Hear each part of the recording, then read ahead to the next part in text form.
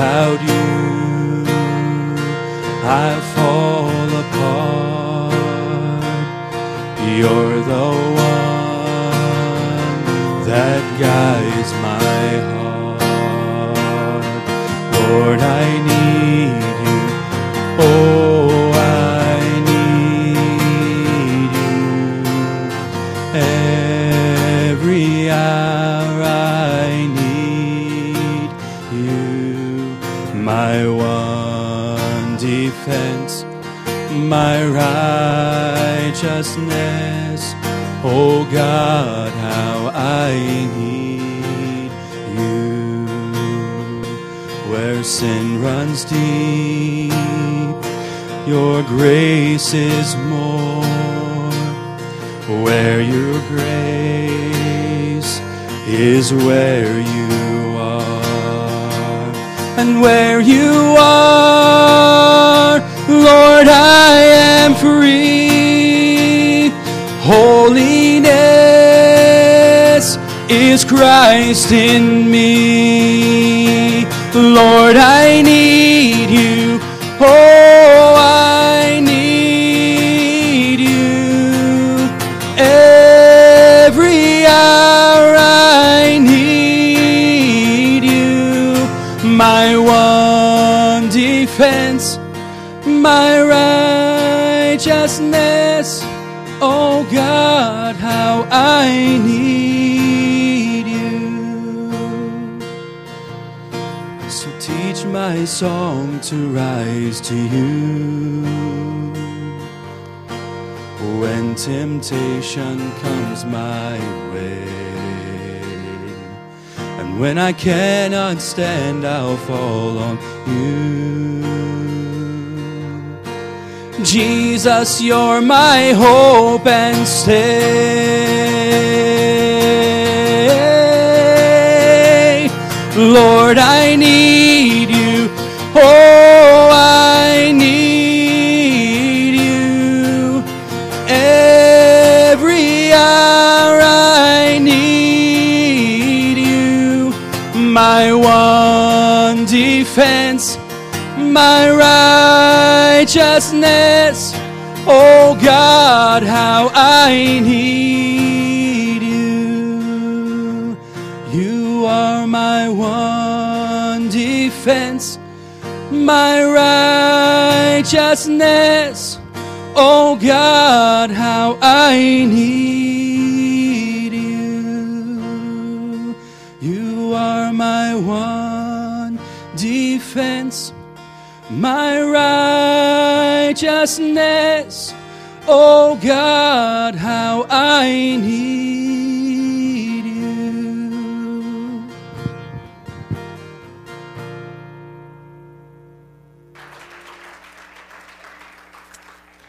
You're going to find yourself singing that one all through the week. That's a prayer to God. I love that song.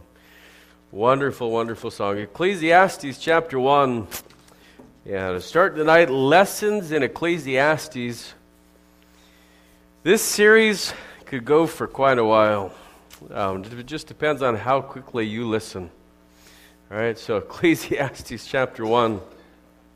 Tonight we're going to do our best to cover the first 11 verses. Anybody need notes out there? Few people do. Few people need notes. If we could hook them up. I saw a hand over here, and back there, and right here. There he is. Anybody else? Ecclesiastes 1. Need one over here? Let's read. Verse number 1. The words of the preacher, son of David, king in Jerusalem.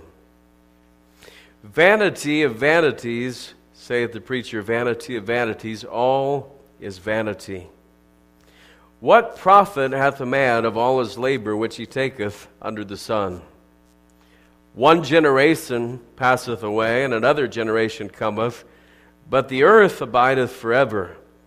The sun also ariseth, and the sun goeth down, and hasteth to his place where he arose. The wind goeth toward the south, it turneth about unto the north. It whirleth about continually, and the wind returneth again according to his circuits.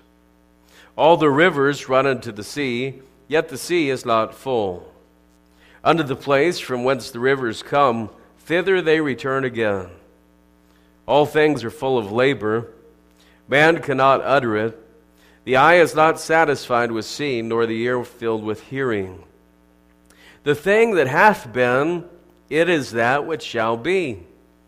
And that which is done is that which shall be done, and there is no new thing under the sun. Is there anything whereof it may be said, See, this is new? It hath been already of old time, which was before us. There is no remembrance of former things, neither shall there be any remembrance of things that are to come with those that shall come after. And tonight we'll start with the opening words, vanity of vanities, as we get into the lesson. Let's pray. Father, bless us now during this time, and I pray that our hearts would be focused on the Word of God for these minutes, that we might gain some things that would be beneficial in our lives. And we ask it in Jesus' name. Amen. So here he opens with this heartwarming, great news. All is vanity.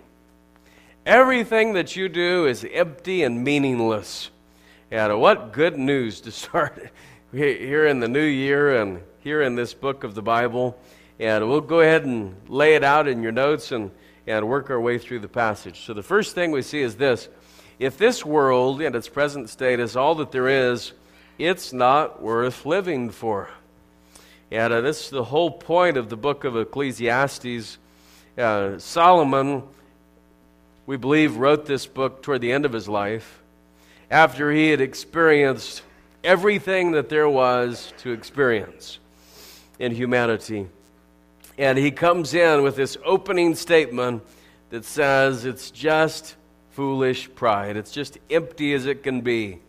Anything without God. Now, we're going to get to the end of the book, and we're going to find a much different story than we see here at the beginning of the book. But right off the bat, we have this opening statement. In verse 3, I think, has this question for all of us. What profit hath a man of all his labor which he taketh under the sun? I don't know if you've ever been to the ocean. Is there anybody in here who's never been to an ocean before? There's always usually one or two. And everybody here has been to an ocean. That's amazing. Pretty neat. I don't think I've ever been in a crowd where that is the case. Now, have you still not ridden a roller coaster, Wanda? No, not since last year? All right, is there anybody else in here who hasn't ridden a roller coaster? All right, we got a few of those still. Okay, Tamara, Tilford, never ridden a roller coaster? Wow, okay. I get that one. So, but everybody's been to the ocean. Now, you go down to the ocean, and yet when you go down there, you always see the kids, and they're down there, and they get about 20 feet from the water, and they decide it's a perfect place to build a sandcastle. You ever see this? And boy, they dig in and they start doing it. Maybe they have a bucket or maybe they have a shovel or just using their hands. And my kids are always so smart about this. And I'll look over every once in a while because, you've always got to be the dad. And I'll tell them, yeah, your castle's got about 5 more minutes to live. And they just keep going. They don't care. And then you get one wave that kind of gets up on the castle just a little bit. And then a few minutes later, whoosh, there goes the castle. Right? Now, that is a picture of life under the sun. Now, that's exactly what verse 3 is describing. What profit is it for you to build a castle in the sand that's going to get wiped out? And it's so abrupt and it's so hard because at this time of year, these last couple of weeks, many people sit down and they write out these things called plans, right? Like, I plan to do this and we plan to do that. And I would always caution people to read James chapter 4 while you're making plans, where it says, if the Lord will, we'll do this or that. But we make these plans, well, we're going to do this by the time we're this age. We need to buy this. We need to build this. We need to go there. And verse 3 is still true, even while we do that. It's kind of like that kid down at the beach. You tell him, hey, you're doing your castle in a bad place. It's going to get wiped out. And they just keep digging. Right? You know, sometimes they even dig while the wave's hitting them. And it wipes it out. And it takes you back to the story that Jesus told of the wise man and the foolish man. And everybody knows the story about how the wise man built his house on the rock, and it withstood the storm, and there was something still there. And for those of us who know the Lord, and for those of us who invest in eternity, when we perish from this earth, there's something still there. There is a legacy, there's a testimony, there are rewards, there's something that's been invested that's going to last through the fire. We see verse number 3 at the end of it, which he taketh under the sun. Yeah, the sun's going to come into play a whole lot here in the book of Ecclesiastes. The second thing we say in your notes, all of the wealth and pleasures of this earth are not enough to make a person happy. Now, Solomon's going to prove this in chapter 2 again. But all of the wealth and pleasures of this earth are not enough to make a person happy. There is a temporary happiness. It's a fleeting happiness. There's a moment of happiness. It's kind of like going back to the roller coaster we talked about a minute ago. Right? Do you know when the happiest moment is on a roller coaster? The moment right before you take off.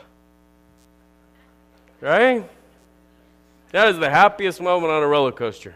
Now, I've seen people get off the roller coaster who are saying, man, that was great. Let's do it again. But as they do that, I see them going like this. Man, that was great. That was awesome. Let's do it again. And then you ride it with them 2 more times, and ooh, there's lunch on the floor. So the happiness, that's why John's never ridden a roller coaster. He's no dummy. He's got this one down. But the happiness is the thought of it, right? It's kind of like the happiness of the thought of, Mom just made chocolate chip cookies, and Mom went upstairs to check on something, right? And I should eat as many as I can before she gets back, and she'll never know. Right? Now, first of all, kids, I have to let you in. There are secrets, things that Mom knows, right? And most 4 or 5, 6, and 7-year-olds are not quite as alert as they could be on doing this. They leave chocolate on their face, or they leave chocolate in their teeth. You know, they don't know how to get past this real well. And I'm not going to teach you tonight. I'm not going to teach you how to get past it. When Cody was about 6, I think he was probably 5 or 6, and we made no-bake cookies one night, the kind that you do chocolate and oats and sugar and peanut butter and mix it all together. You have to lay it out so it'll harden. And I came back in like an hour later to put the cookies away, and all the cookies were like disintegrated. Like they were still all there, but they were very much smaller than they had been. Like, you know, they went from these normal blobs, and now they're all these tiny little circles.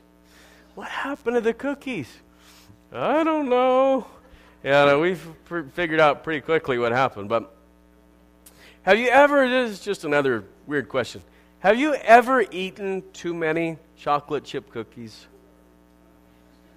Right?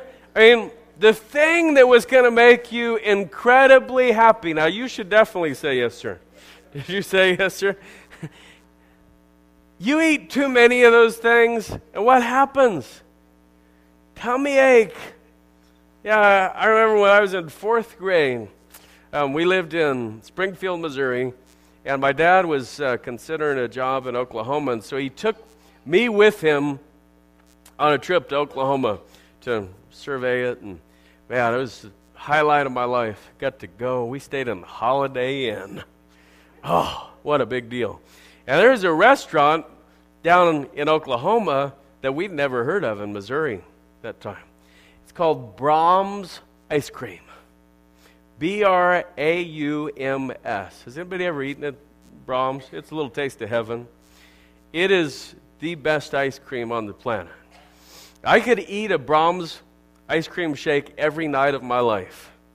I literally could, until I got to about 270 pounds, and then I probably have to cut back.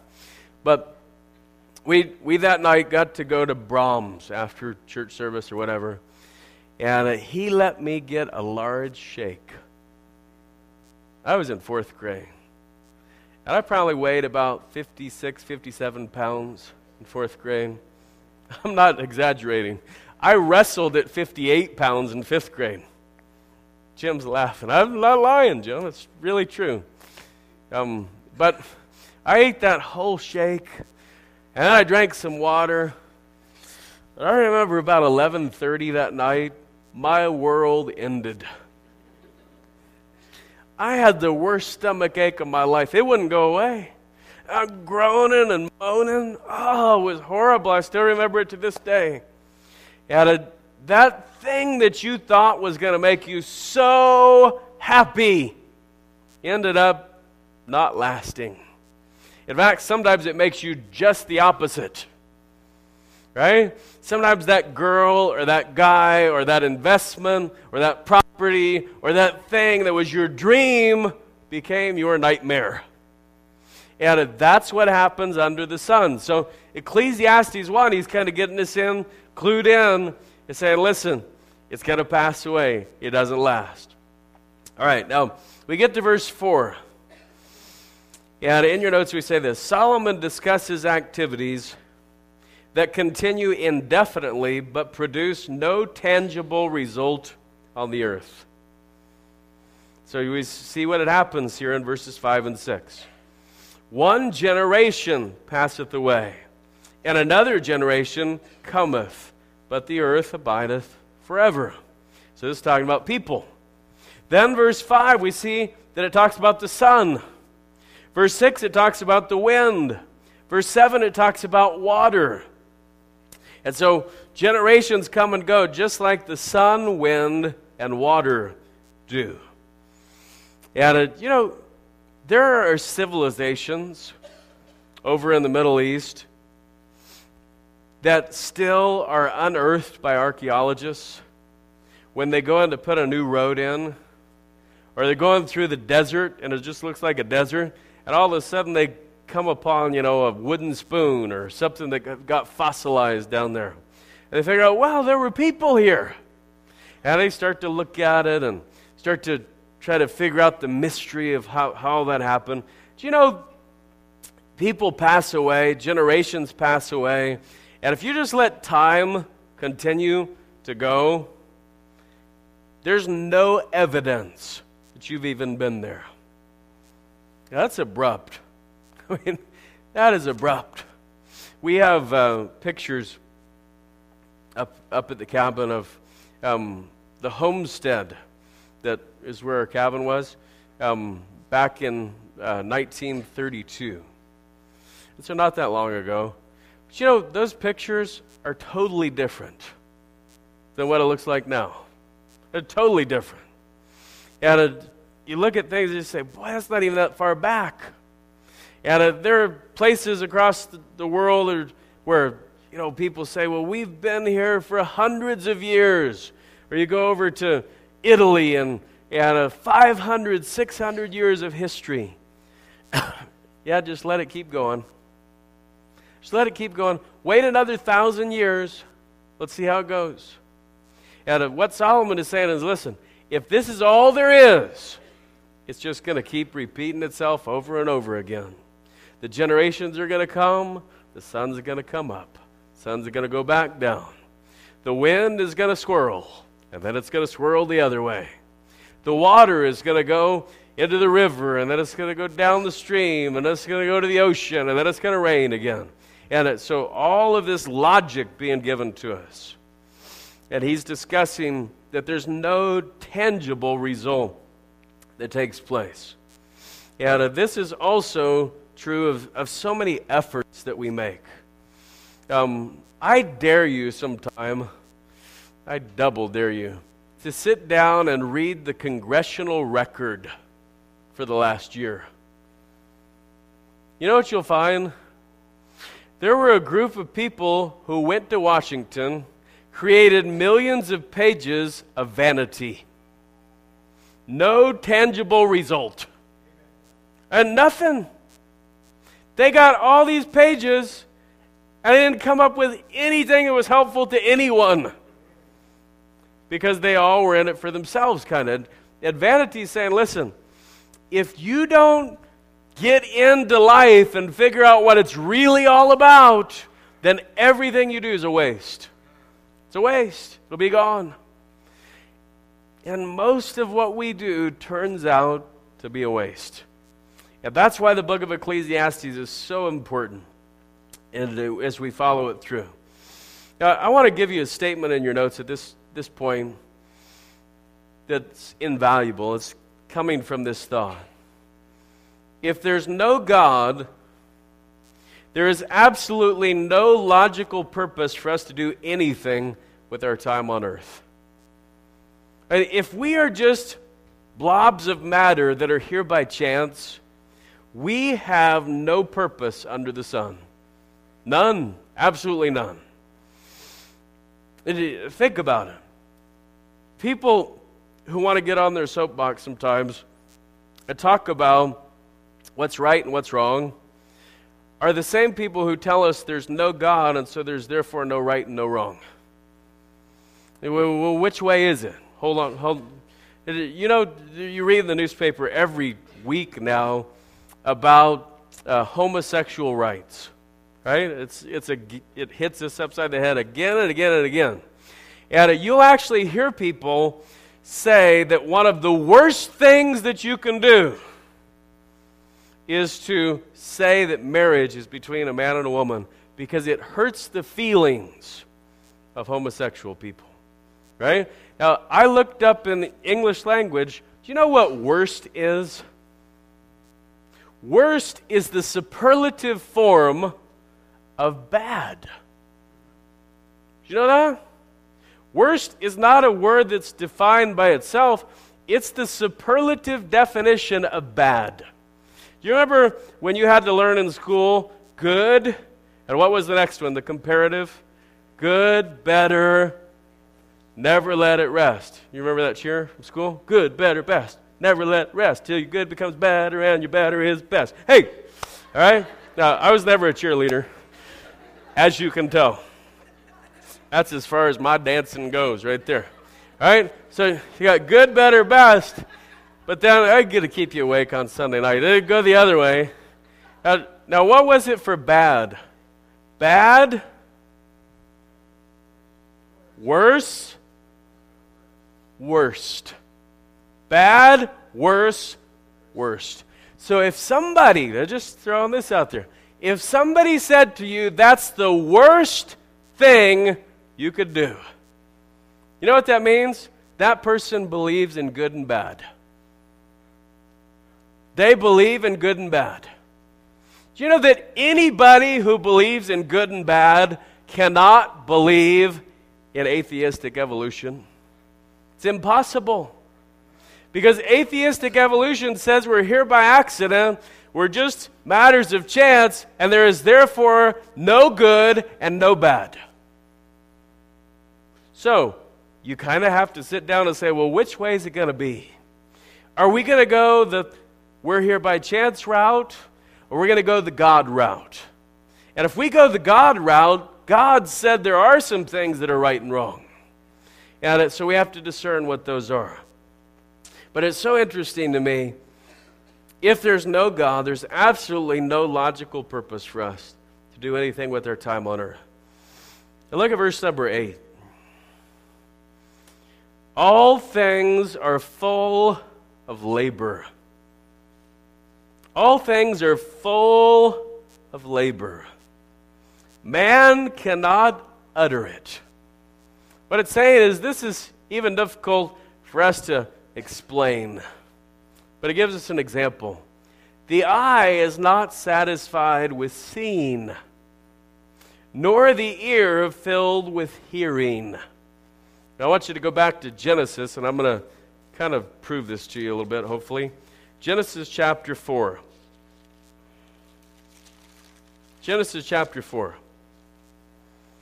All right, remember Cain and Abel, and Cain killed Abel, and then Cain was punished, and then Cain got married, and one of the great Bible questions is, where did Cain get his wife, right? Where did Adam get his belly button? There's all these hard questions.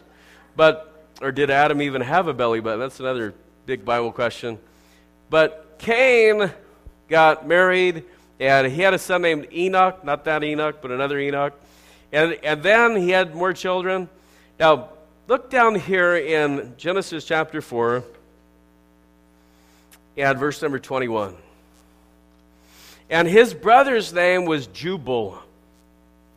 He was the father of all such handle the harp and the organ. So he's the first one who made musical instruments. Jubal. Right?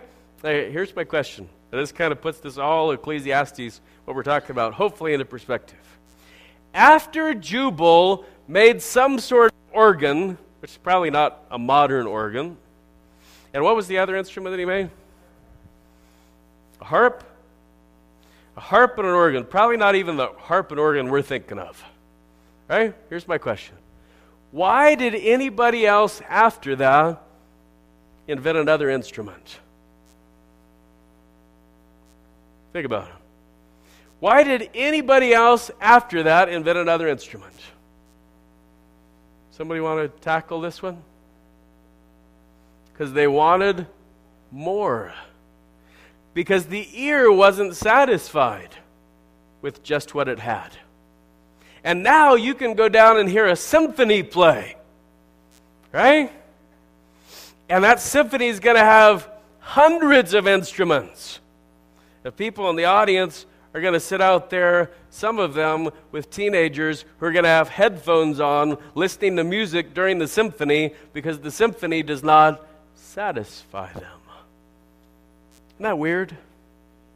Our ears are not satisfied with hearing. Our eyes are not satisfied. In the same chapter, you have his relative, Tubal-Cain, and a nice name there, Tubal-Cain. He made brass and iron. But you know, brass and iron weren't good enough. Now we have plastic. Somebody said, this isn't good enough. We can't carry those iron grocery bags anymore. We got to go with just paper stuff. And then they said paper or plastic. And, you know, we've continued to evolve. Why? Because the ear and the eye said it's not good enough. It could be better. Have you ever had an argument with a spouse or a brother or sister or a coworker or your boss where one of you said, it looks good to me, and the other one said, it's not good enough? And you said to the other person, well, what about it's not good enough? I don't know, it's just not good enough. Right? Now, some of you who are smiling, you've obviously been in my office with my staff, because that's a conversation we have quite regularly. I don't know what I don't like about it. It's just not good enough. Can't put my finger on it, but it's just not good enough. Why? Because we naturally, as human beings, are looking for better. Doesn't it make you appreciate so much Genesis 1? Where God created the heavens and the earth, and on the first day He made night and day, and He saw that it was good. And the second day He made sky and clouds, and He saw, boy, that's good. And the third day He made land and plants, and the fourth day He made sun, moon, and stars, and then He made birds and fish, and then He made man and animals, and at the end of it, it was very good. And guess how many times God created again? Never. He rested.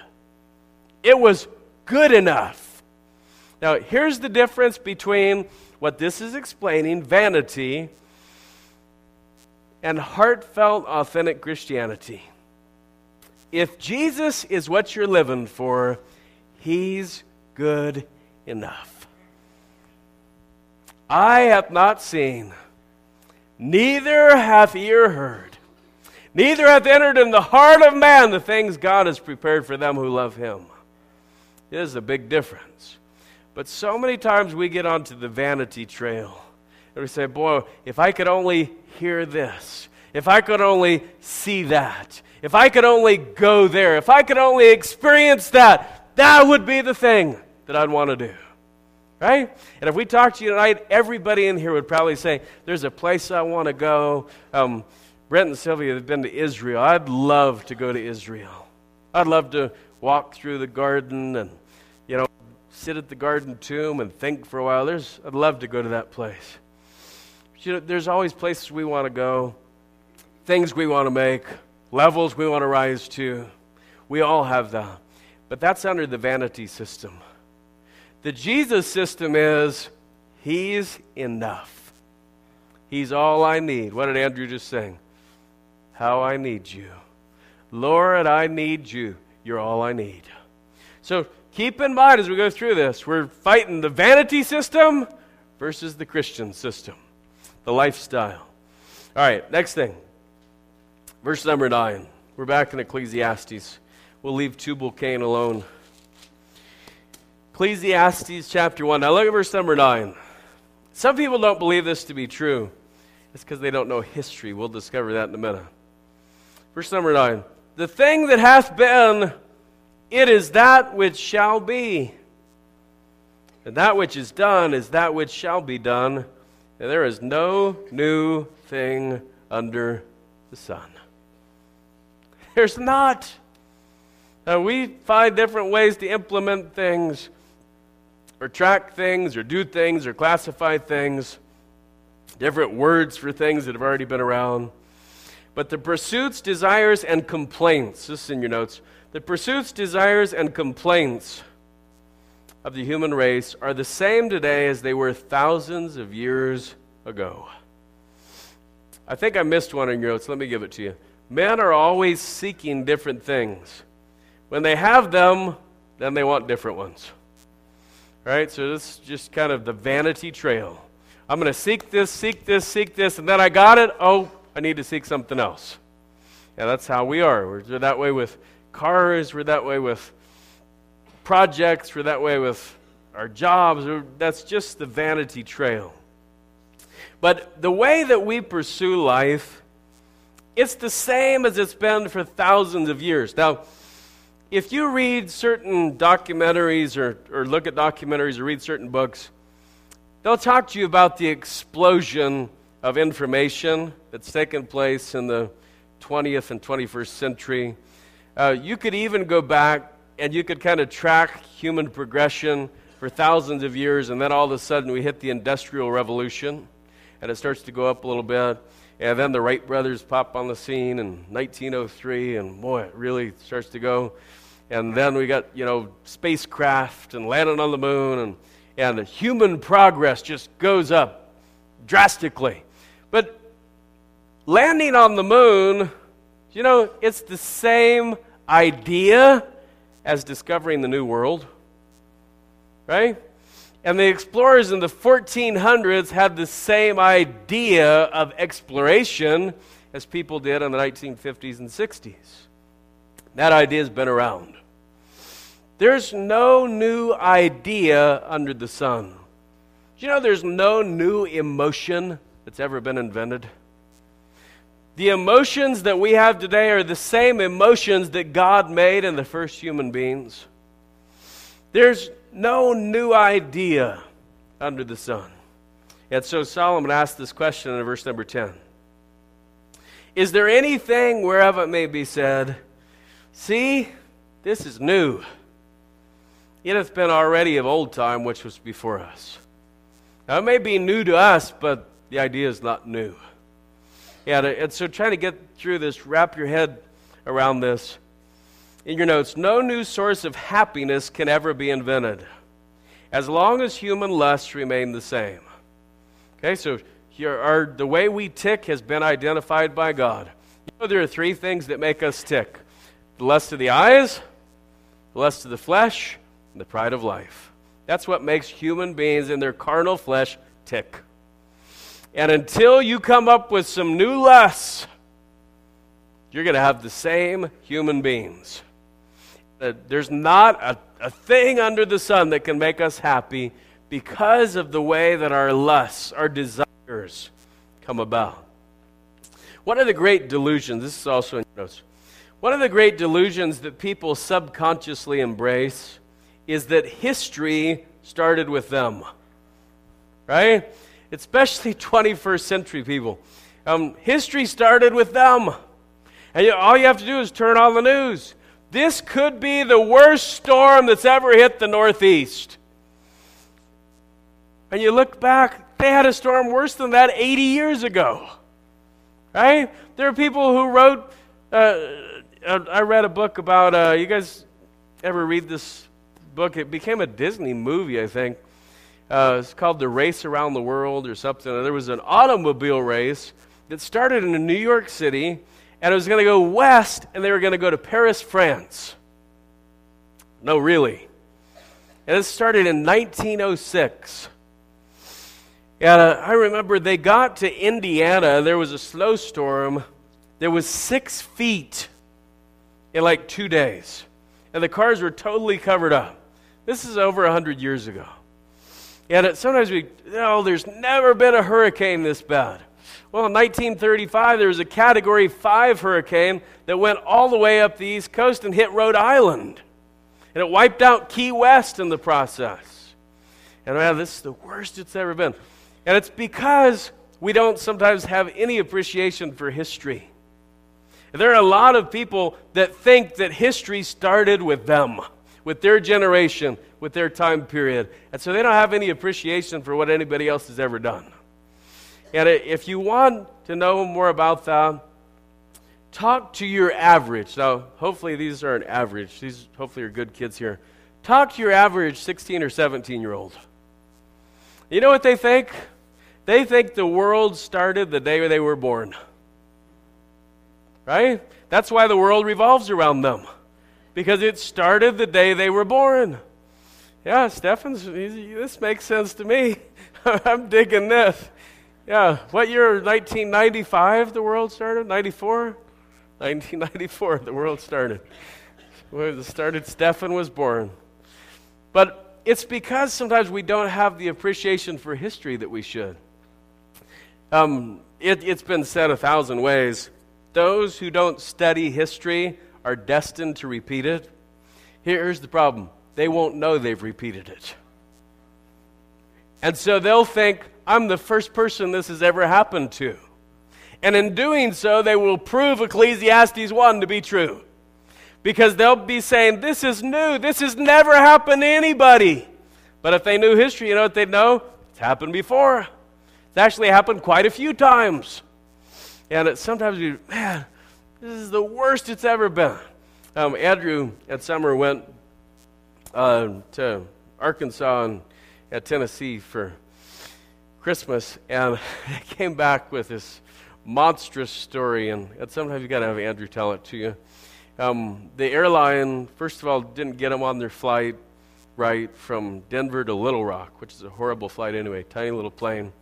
And it said, we don't have seats, and then a guy walked up and got a seat right after the lady said that. And so they closed the door with Andrew not on the plane, and then Andrew ran down the tarmac and jumped on the plane. No, he somehow got on the plane. They get to Little Rock at midnight. Their bags are not there. Okay?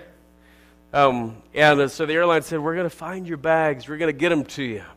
Well, Christmas Eve, 3 in the afternoon, a guy calls and says, yeah, I got your bags for you. Some old boy from Mississippi. Andrew couldn't even understand him on the phone, which says a lot because he's, a Southern boy too. And so the guy on the way to meet him to get the bags has a car wreck, totals his car, and takes Andrew and Summer's suitcases with him from his totaled car, gets in a vehicle with 3 teenagers who are smoking marijuana. Okay? And kids, if you need someone to explain that, I'm sure your parents will do that later. So Andrew finally hooks up with him and is talking to him on the phone. And what time did you actually get your bags Christmas Eve? Almost midnight at night. He ran out of gas. He had a guy pull a gun on him. He should write a book about it, seriously. But, the tendency sometimes is to think, bear with me, he would never think this, but some people would think, this is the worst story ever. Nobody's ever had anything happen worse than this. Really? Well, why don't you go back to the 1860s and check out how they got things moved around for a while with the Pony Express and the trains that got stuck on the tracks because the blizzards blew in. And it was 35 or 40 below, and they had to burn parts of the train to stay alive.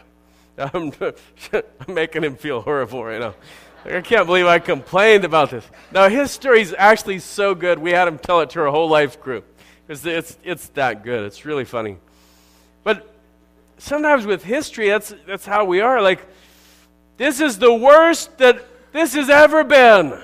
Now, can I tell you one thing that God has shared with us that we can know, and it agrees with the second law of thermodynamics. Everything's running down. In the last days, perilous times shall come. You know why? Because things are getting worse. Men shall wax worse and worse. Deceivers will wax worse and worse. Skeptics and scorners will wax worse and worse. And we can know that to be true. But they've been around for a while. And if Paul was writing about them in the first century, it's not a new idea. It's not a new thought. And so all of that to encourage you to study history. Study history. Here's the last one, verse number 11. There's no remembrance of former things. That's people who don't study history. Neither shall there be any remembrance of things that are to come with those that shall come after. Here's the thought I want to leave you with. How many of the people from Solomon's day were thought to be great and extraordinary? I'm guessing there's quite a few of them. Solomon had a massive palace. Read in 1 Kings 10 sometime, when the Queen of Sheba came. He even had a greyhound. Who had greyhounds back then? Solomon did. He had all kinds. He had peacocks. I did a wedding last summer. They had peacocks running around in the yard as I'm doing the wedding. Surreal.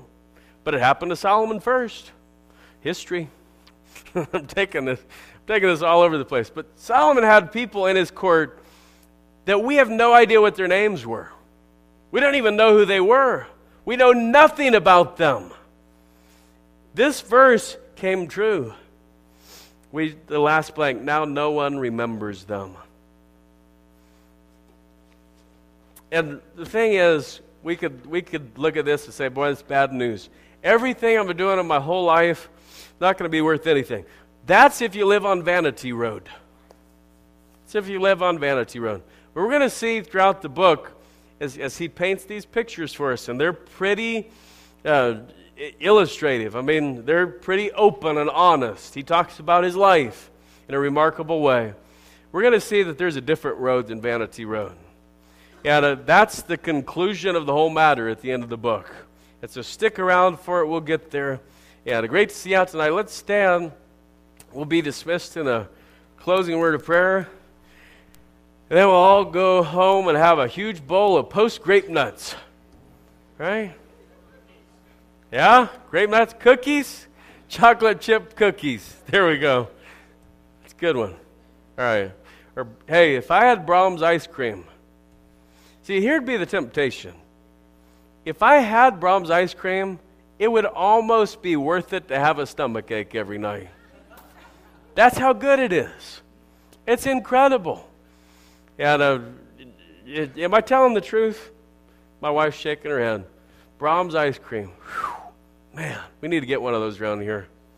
Get one up here. Hey, Corey, when you're in Dallas, go to Brahms ice cream and get a milkshake. And if you want, bring one home for me. I like the chocolate chip cookie, though, is my favorite. They probably have some dry ice down. No, I'm messing with you. Let's pray. God, thank you for your word, and thank you for how plain it is. Thank you that our church family could get together like this on a Sunday night.